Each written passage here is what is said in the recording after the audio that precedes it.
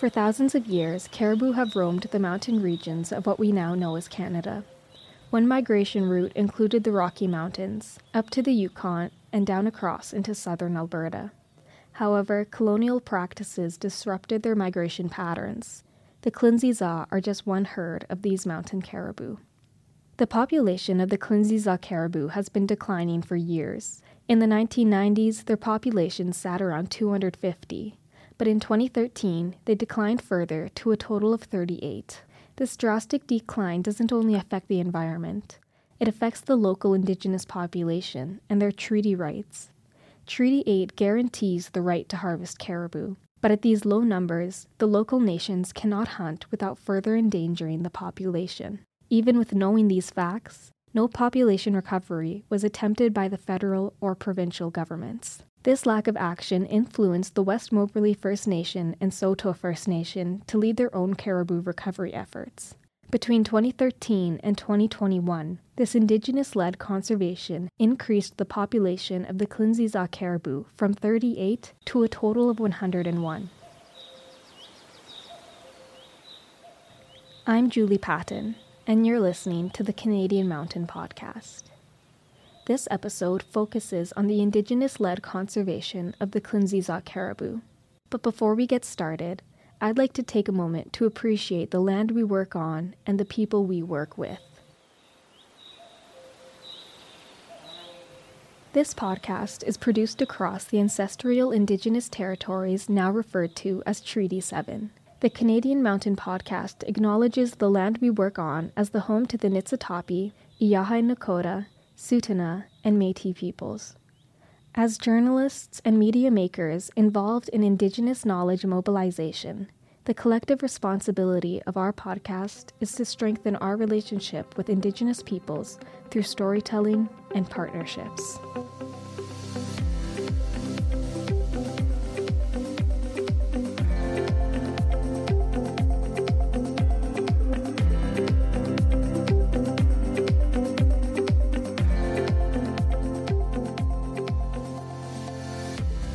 In this episode of the Canadian Mountain Podcast, I spoke with two people who share a passion for the growth of the caribou population. These two work together, among others, to repopulate the Klinse-Za caribou herd. Our first guest is Chief Roland Wilson, Chief of the West Moberly First Nation. I'm Roland Wilson. Good morning. Chief of the West Moberly First Nations. I have been elected chief there for the past 22 years. I was first elected in 2000. We're a small Dunniza Cree community located in northeastern BC, the west end of Moberly Lake. The Dunniza people have been the indigenous people of northeastern BC for over 13,000 years. Time immemorial, I guess you could say. Our ancestors hunted the bison and the mammoth that walked in the valley here. We have had a connection to the land forever. We're a nation that consists of 360 members. We were small nomadic family groups that would travel the land, hunt the animals through what they call now a traditional seasonal round. We would move with the seasons and follow the animals back and forth in small family groups. In the last 100 years, 120 years, we accepted treaty. This is Treaty 8 territory, and we've accepted treaty and taken up permanent residence on the west end of Moberly Lake, and have been there far back as anybody can remember. It was an area that we would have constant, settlement in. We're a part of what was considered to be the Hudson's Hope Beaver Band. Back in 1914, when we adhered to treaty, we would gather in Hudson's Hope, us and the Halfway River First Nations. They're our sister community. We were actually considered one community at one time. Our second guest is Clayton Lamb, a wildlife scientist at Biodiversity Pathways. I'm Clayton Lamb. I'm a wildlife scientist at Biodiversity Pathways, which is a research institute out of University of British Columbia. And I work on wildlife-related science all across Western North America. I work on caribou with Roland, West Moberly, and Saulteaux First Nations, and I work on grizzly bears down here in Southeast British Columbia, and wolverine and elk and sheep and all kinds of different animals. I'm located here in Southeast BC, which is the homelands of the Ktunaxa peoples. The connection to the land for me is I was privileged to grow up in an outdoor oriented household. I grew up hunting and fishing and spending lots of time out in what is now called British Columbia. And I grew a pretty deep relationship with the animals and trying to understand, even through hunting, where they are and what they do and learning more about them. And that's basically what I do for a job. I met up virtually with Chief Roland and Clayton to discuss their research and the actions they've taken and continue to take to manage the population of the Klinse-Za caribou. So to provide a bit of context for those who are not familiar or don't know, can you tell us about the history of the Klinse-Za caribou herd? The Klinse-Za is a sub-herd of a larger group of caribou that used to migrate back and forth across the Peace River, going all the way up, I would say up into the Yukon, all the way down into southern Alberta along the Rocky Mountain Range. In 1968, BC started a project called WAC Bennett Dam, and they started construction, and that created the Williston Reservoir, which is the 7th largest reservoir. The creation of that fragmented the caribou migration pattern that moved back and forth. There was always, what we understand of the caribou, there was always groups of caribou that live through the area. And then there was a larger group that moved back and forth up and down the mountain ranges. As they would move through, they would repopulate the local groups here. There was resident caribou and then the ones that moved back and forth. And when they flooded the Wilson Reservoir, that fragmented that population, and it created a southern population and a northern population. And then all the industrial development that happened since that time has fragmented them into the smaller groups. There was 7 subgroups in the South Peace. The Klinse-Za is one of them. We had thought they were rather stable about 15 years ago, and then we found out that they were stable as in the fact that we thought there was about 190 of them moving around. We weren't paying much attention to them because we thought they were healthy, and one of the biologists that was studying them, Dr. Scott McNay, came to us one afternoon and told us that their recent telemetry count on the caribou identified that there was less than 19 of them that they could identify, and something needed to happen. There's a much larger story as to how we got involved in the caribou thing. It came from a different piece, but the Klinse-Za are a subgroup of a larger group that's remnants of a historic pattern of caribou that moved through the area. There was thousands of them at one time. Clayton, do you have anything to add? When people talk about the history of Klinse-Za caribou, the only real history we have is from West Moberly and Soto, any meaningful history. So I think Roland covered it pretty well. From the Western science standpoint, the history doesn't go back very deep. The first counts were in the 90s of those caribou, and the Klinse-Za herd was around kind of 200 or so animals. And I think that there's pretty good consensus that there was many more before that. So, the Western science counts kind of came in when the herds were already quite low and had declined for some time. And then the counts basically followed them from 190 down to, like Roland said, like less than 19 in a portion of the Klinse-Za herd. And so that's kind of where the indigenous knowledge and then the science kind of meet, is there's this long history of what happened to these caribou, and then the kind of Western science and the Western data only really capture that last little tail of that decline. So there's not a deep history on our end on the kind of number side. We caught it a bit late, but luckily there's a bunch of information from West Moberly and Soto to kind of fill out what the history actually looked like. And so many Indigenous nations have strong connections with the caribou. I was wondering if you could explain to us why caribou are significant animal to the West Moberly First Nations and the Saulteaux First Nations. To the Klinse-Za people is they were a vital food source. There was medicines involved with caribou. Like every aspect of the caribou was utilized, from the hides all the way to the bones of the animal, the antlers. In springtime, when they were in their velvet, There's a medicine in the velvet. If people were sick, they would harvest a caribou and process the velvet off the antlers and use it. There's medicine in the caribou itself, other than the velvet, that was used for different things.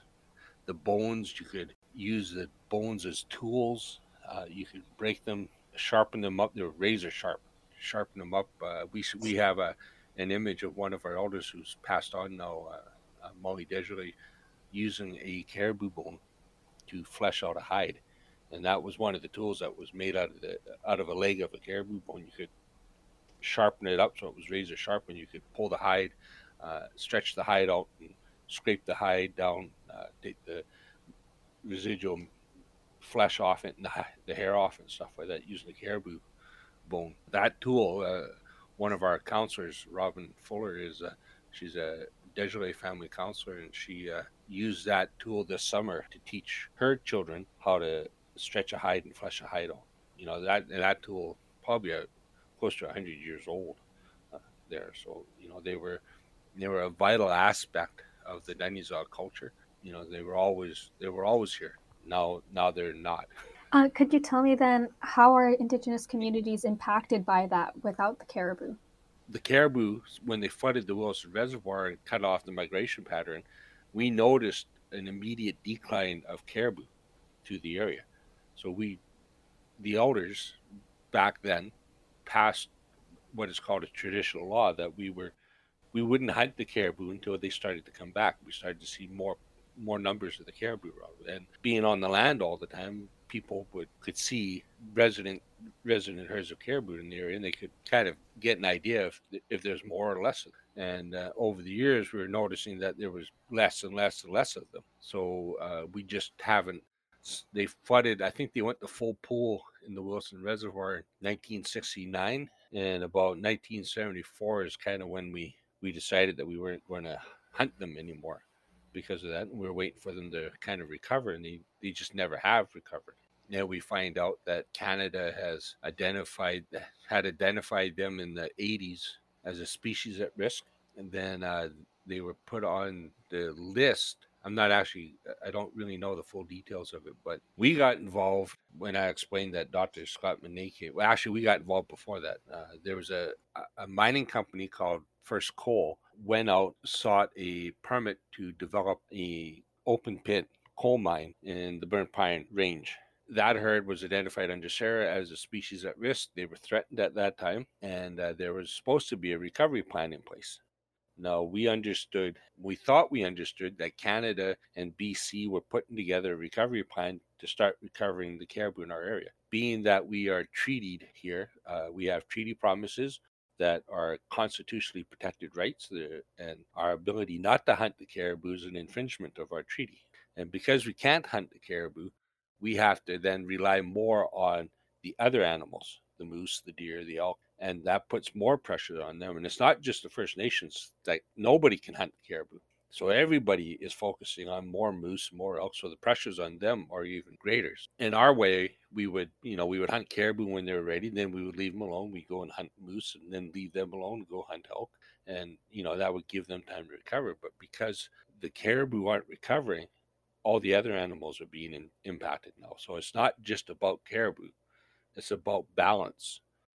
And so can you explain to me then how you began this project specifically, and then what personally drew you guys to this? When Canada deemed the caribou as endangered, that then superseded the treaty right to harvest them. So we've now become legally infringed. Our treaty has been infringed because we couldn't harvest caribou. It was an infringement, a legal infringement. They're not supposed to just ignore it. They're supposed to be doing whatever they can to get us out of it. And when BC announced that they were not going to recover caribou, that was an immediate signal to us that they've walked away from their obligation to the treaty. Now, we use that in order to start recovering the caribou, and when I explained that it was not just about the caribou, it's about the moose and the elk and all that. The infringement, because the pressure is on the moose, we are seeing declines in moose numbers and populations of moose here as well. So the caribou infringement is now spreading out They're supposed to, we don't have a treaty with BC. We have a treaty with Canada. BC is a party, I guess, to the treaty because Canada is the parent. BC has stated many times that we don't have a treaty. You have a treaty with Canada. If there's a problem, you need to go talk to Canada. But the problem is that it's BC that's making the decisions to do these things. We use the treaty to start identifying the issues with not just caribou, with everything else, but caribou was identified as the problem because of the state that they were in. 2005, they made the statement that BC is not going to recover caribou. The caribou recovery plan was supposed to be implemented in 2007, I believe. 2008, we filed a judicial review, started this whole caribou recovery process on that, understood what's the standing of all the caribou in northeastern BC. The southern population of caribou, the 7 herds, and the south population were at, I believe, 425 caribou. And individual little herds, little pockets of caribou. The Moberly herd, I think I mentioned it, there's 365 West Moberly members. Each one of us has a right to harvest caribou as a way of life. Now we'll get kind of into the project. Clayton, I was wondering if you could maybe explain some of the steps and actions that the research project took to recover caribou populations. I mean, kind of picking up where Roland left off there with about 36 or 38 caribou in the Klinse-Za, and thinking about what these caribou need is really a landscape that will work better for them. And in this case, what was really limiting them was predation. I mean, they were getting killed by wolves at a very high rate. And just like Roland said, it's not really the wolf's fault per se, it's just a wolf being a wolf, but the landscape was changed so dramatically that the balance was favoring these wolves, and the wolves were too abundant, and they were killing caribou at rates that were not sustainable for these caribou. The goal was to basically help the adult female caribou survive better, so that the few moms that were in the herd could survive and keep producing caribou, so they didn't go to zero, and that the calves that those females had could survive. Because even if we could make every of those, I think there was 16 adult females or 11 or a very small number, even if we could allow them all to survive, which they weren't doing very well because of the wolf predation, but even if we let them survive, that doesn't grow the population. That just keeps it at what it is. So what we also needed was to allow the calves to survive. And so there was basically 2 kind of emergency level actions that were taken. The first one started in 2013, and it was to reduce the density of predators down to a level that was more kind of naturally reflective of what caribou were able to live with. And that was done in combination with West Moberly and Saulteaux First Nations, and the province began helping later around 2015.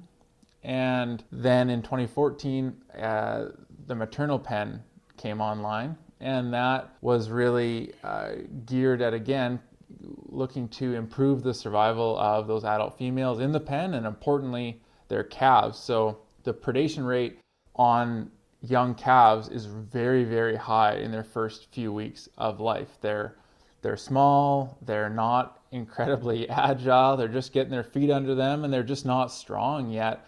And generally, a caribou, like kind of in natural environments, would go to a steep edge or somewhere that they can be safe from predators and have that calf and try to kind of raise it through that risky period. And these were always areas that were pretty low predator densities. But now, with very few caribou and more predators, the predators are able to still find those few last calves. And so the maternal pen is designed to keep those caribou calves safe during that kind of really critical 6-ish weeks when they're vulnerable to predation.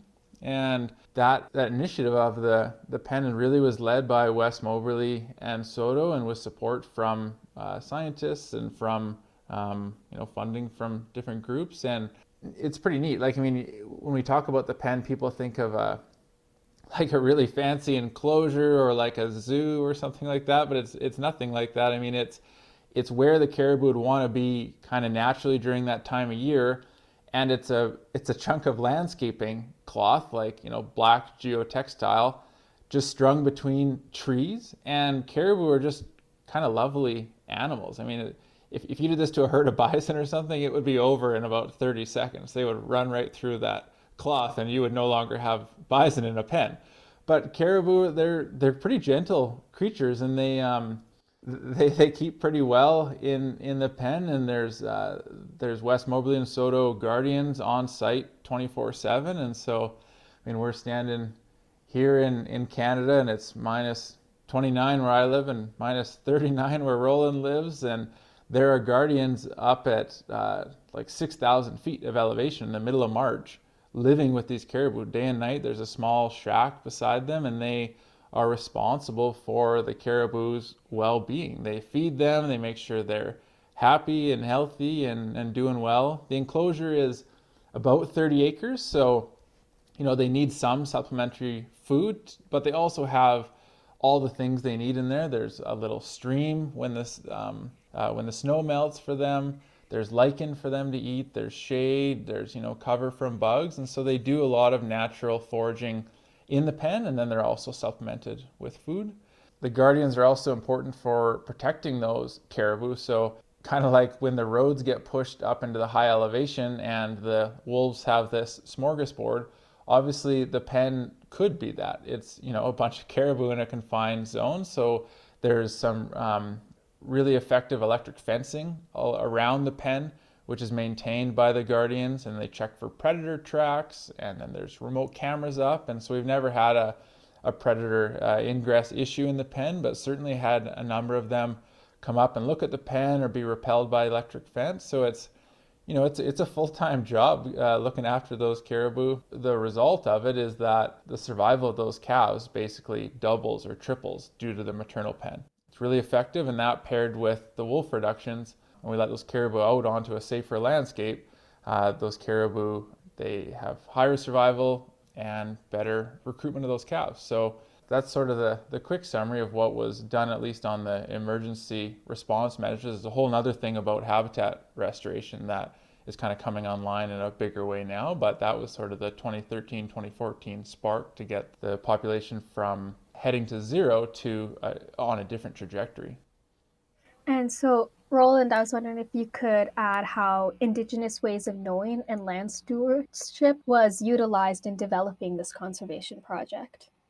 So there's West Moberly First Nations and the Soto First Nations. The two Soto First Nations live on the east end of the lake, and we're on the west end of the lake. And there was two talks that were happening.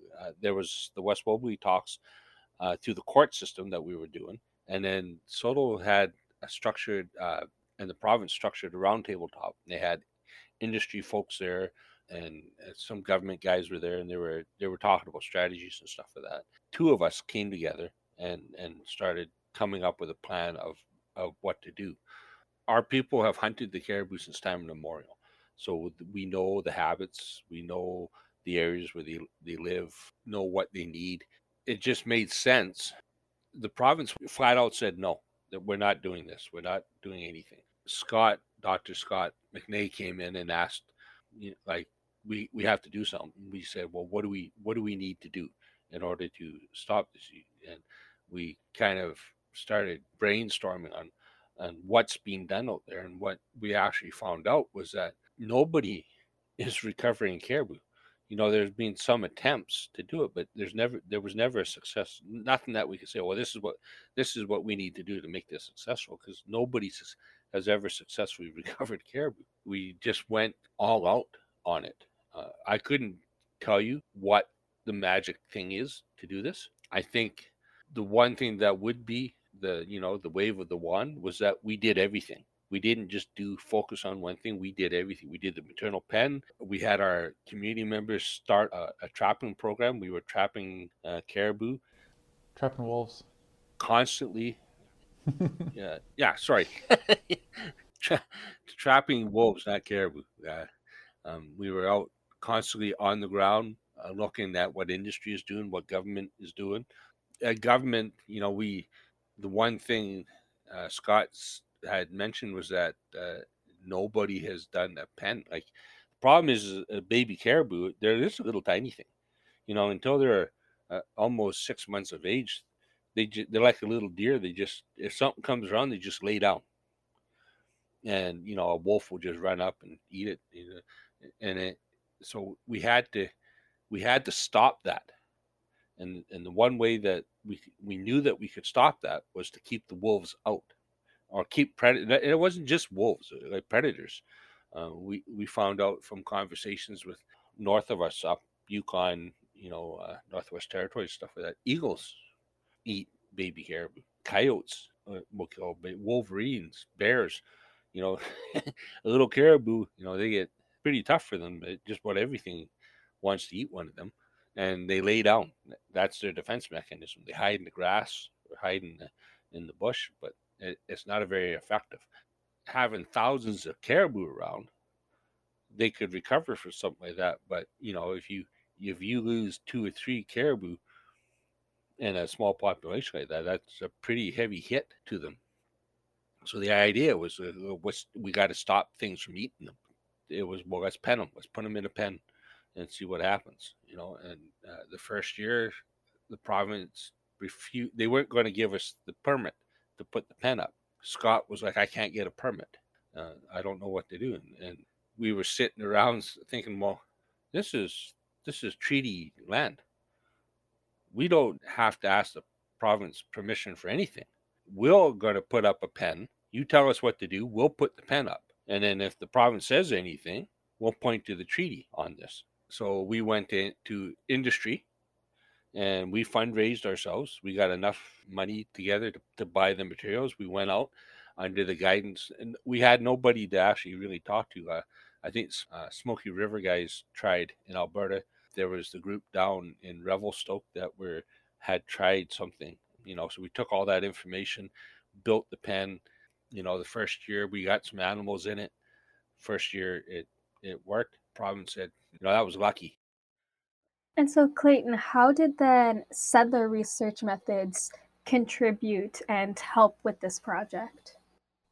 I mean, I think the first thing to point out is, it would have been viable, of course, without us there. The nations knew what to do and what the issues were, but I think it also has been successful because of the team approach. Everybody kind of brings a unique bit to the table, even if it's something like government relations and knowing how to get permits, or of course treaty rights, a big piece of that.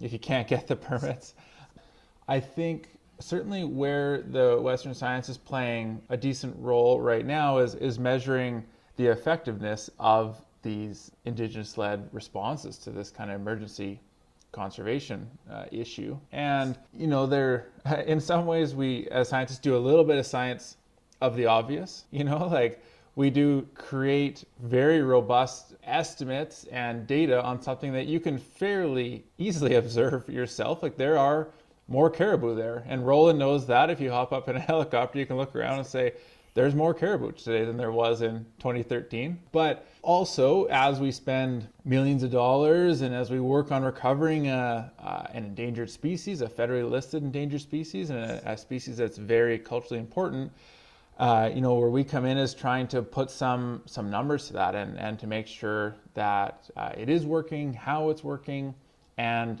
maybe even looking at how we could improve it and refine the approach to make it work better here and other places. So we have a data stream that involves collaring caribou. So as Roland said, when we bring them into the pen, they get a radio collar, and that helps us understand their survival. So we can find them at any time. We know if they're alive or dead, and we kind of know where they go when we release them from the pen. Part of that helps us understand how the pen is working, right? And we have had to move the pen because we've been penning now for quite some time.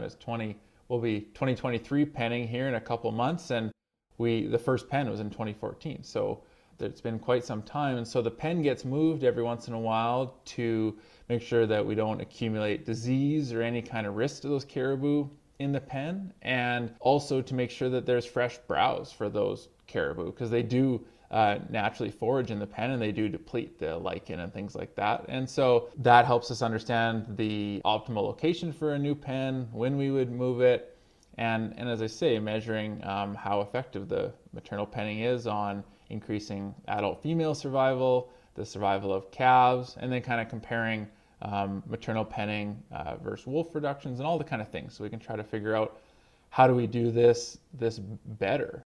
Maternal penning is kind of like the short-term solution. So you touched a little bit on the long-term. Could you expand on that a little more? I don't know that the pen is a short-term thing. They look at the caribou as a number. They think that, okay, well, there's 36 caribou. They're out there. We're not catching all the caribou and putting them in a pen. We're just catching a small group. I think this year was our largest group that we've had. I think we had 19 in the pen this year. And so there was more outside of the pen than there were in the pen. And they're still being caribou outside the pen. They're still doing their thing. And they're having their calves outside the pen, and we're having calves inside the pen. And then at some point in time, they sit down and they look at the numbers and say, well, there's more calves being born outside than there are inside. So it's becoming diminishing returns. We should just not do the pen. We're recovering caribou because we want to have more caribou, but we also want to be able to harvest them again. Get back to our traditional way of life. And the pen, until we get to that state that we can sustainably harvest caribou, the pen, I believe, has to stay there until that point in time, because the caribou will never get to the stage on their own. Their numbers are too low now, and we are by no means out of the woods on this. One, they're a herd animal, and they wander around in groups, and one avalanche, and you get caught in a snowslide and wipe out half the population in one shot, right? At this stage, we need to have significantly larger numbers before we start thinking about not having a pen. In what ways could this project of Indigenous-led conservation be used or replicated in different settings to increase caribou populations? Nobody else is doing what we're doing. We went to the National Caribou Conference in Ottawa a couple of years back. We were the only group there presenting on recovery. Of everybody around the world that came to that conference and were talking about all their studies, we were the only ones that were talking about recovery. And the only ones that had a successful program. Now I understand there's a couple more that are out there. But I got mad at that meeting, and I kind of bawled everybody out. Like, you all standing around talking about the impacts and watching these animals disappear, and you all got your hands in your pockets. Nobody's doing anything. Come up with a plan. Get involved. Get going. So I want to come back to this conference the next time I come back here, and I want to hear how people are, what they're doing. I want to sit around and talk about, this is what we did. It didn't work, but we did this and that worked. But I just want to echo something that Roland brought up, which is really important, is that this sort of implementation gap, that like we are at this point where we do a lot of science and meetings and thinking about problems, and we've done a pretty good job of identifying what some of the issues are to biodiversity, or why we don't have wildlife, or what kind of some of the main threats are, which at one point were kind of unknown, or we didn't know why things were declining. Was it health, or was it the landscape, or what was going on?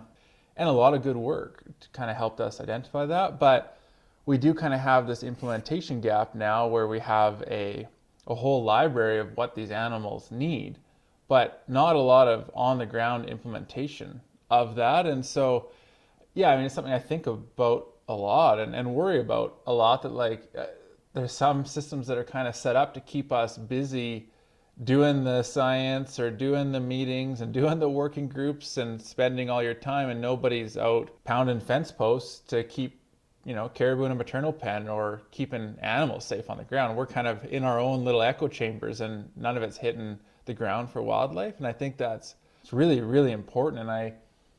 And I hope that the role of scientists or Western scientists starts to pivot more towards our lucky role here, which is kind of measuring the effectiveness of outcomes. Like Roland said, like just go try something and see if it works, and we'll create a whole body of knowledge on what works for conservation, and it can kind of help propel action forward. And so, yeah, I just want to echo that's really important, and that's really where we should be heading. That's the future for, I think, these kind of efforts. And to then springboard off of that, how would we have more of these efforts? And I think, West Moberly and SOTO have created a recipe here, and it's not a one size fits all necessarily. It's not prescriptive that other groups or other nations would need to follow it necessarily, but it's one way of doing it that obviously has worked for the nations and for Caribou and partners that have come on board, like industry and like environmental groups and the province and the federal government. And now today there's most of those groups are at the table or supporting in some way, and the group of Caribou has more than tripled. I mean, there are a lot more Caribou today than there were, and the alternate future was basically none. But the goal is to, when you do one day have that large population and there's harvest and things are looking good again, that you could kind of take your foot off the gas on these sort of more invasive or more intensive or expensive conservation measures, and allow those Caribou to be Caribou up in those mountains, and that will rely on healing that landscape to a point where it'll work for those Caribou. And that really comes down to some level of habitat restoration. And so, if we simplify it down to logging, for example, which is not the only issue, but within the range, that's one of the large disturbances. And in Klinse-Za, for example, a large portion of the herd is now under some level of protection due to a landmark partnership agreement that Roland and his nation and SOTO First Nation signed with BC and Canada. That covers everything I wanted to ask you guys. Do you have any closing thoughts or takeaways you want to leave our listeners with? West Moberly and SOTO's leadership on this has literally transformed the narrative around Caribou conservation. Like Roland said, there was sort of bleak trajectories of these herds, and things weren't working out very well. I mean, we had extirpation of the burnt pine herd right next door, and things were just kind of spiraling. And I don't know, I don't know how close we, the sort of people, not me per se, but I don't know how close society was just throwing their hands up, like, we can't do this anymore. I think that this helps rewrite that narrative that clearly we can recover Caribou, and it also helps show us that, it was what we thought it was, this transformation of the landscape and too many predators, because when you sort of isolate them from some of those impacts, especially predators, I mean, this endangered species has tripled in less than a decade, and that is not the behavior of what you think of when you think of an endangered species. I wanted to add on to what Clayton was saying there. The penning program, it was triage. It was an immediate knee-jerk reaction to stop the arterial bleed of Caribou disappearing in this one area. The long term of this is the rehabilitation, re-establishment of habitat, reducing the linear corridors that are out there, and that's going to be a challenge because, BC they collect money to do that as part of the restoration fund that they have. Every time a well gets approved, there's a restoration fund that gets put off to the side, but they haven't been using that money. That attitude has to change, and it is changing. The engagement process is becoming more real. The real work now is to recover the habitat, reestablish habitat. I think the world's a better place if we have Caribou. I don't want to just see a Caribou on the quarter. I want to actually be able to see a Caribou in the wild, living its life.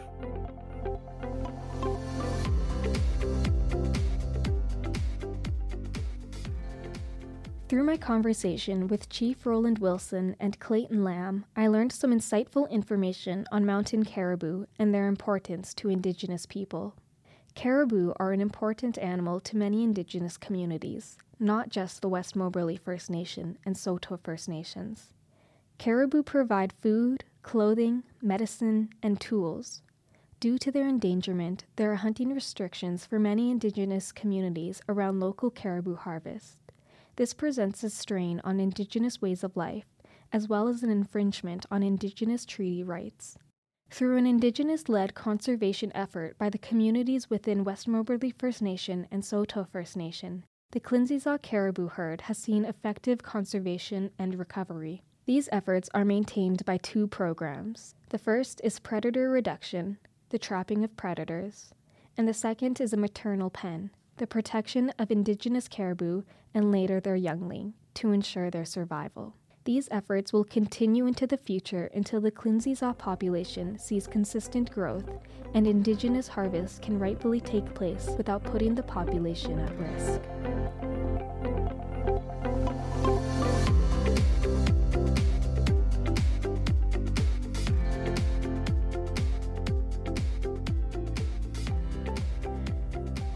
That's it for this edition of the Canadian Mountain Podcast, in partnership with the Community Podcast Initiative at Mount Royal University.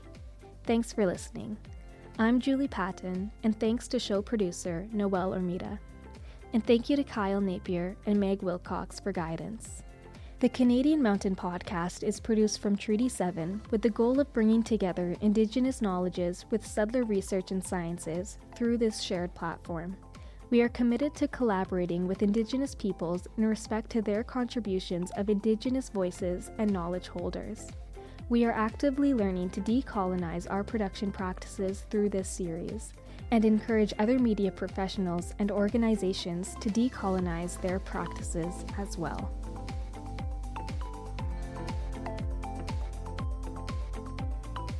Be sure to join us again for more stories surrounding mountain places, whether that be in your own backyard or from around the country. Share and subscribe to get the latest updates on the new season, and be sure to tell your mountain-loving friends and colleagues. You can find us wherever you get your podcasts, and you can learn more about the Canadian Mountain Network at canadianmountainnetwork.ca.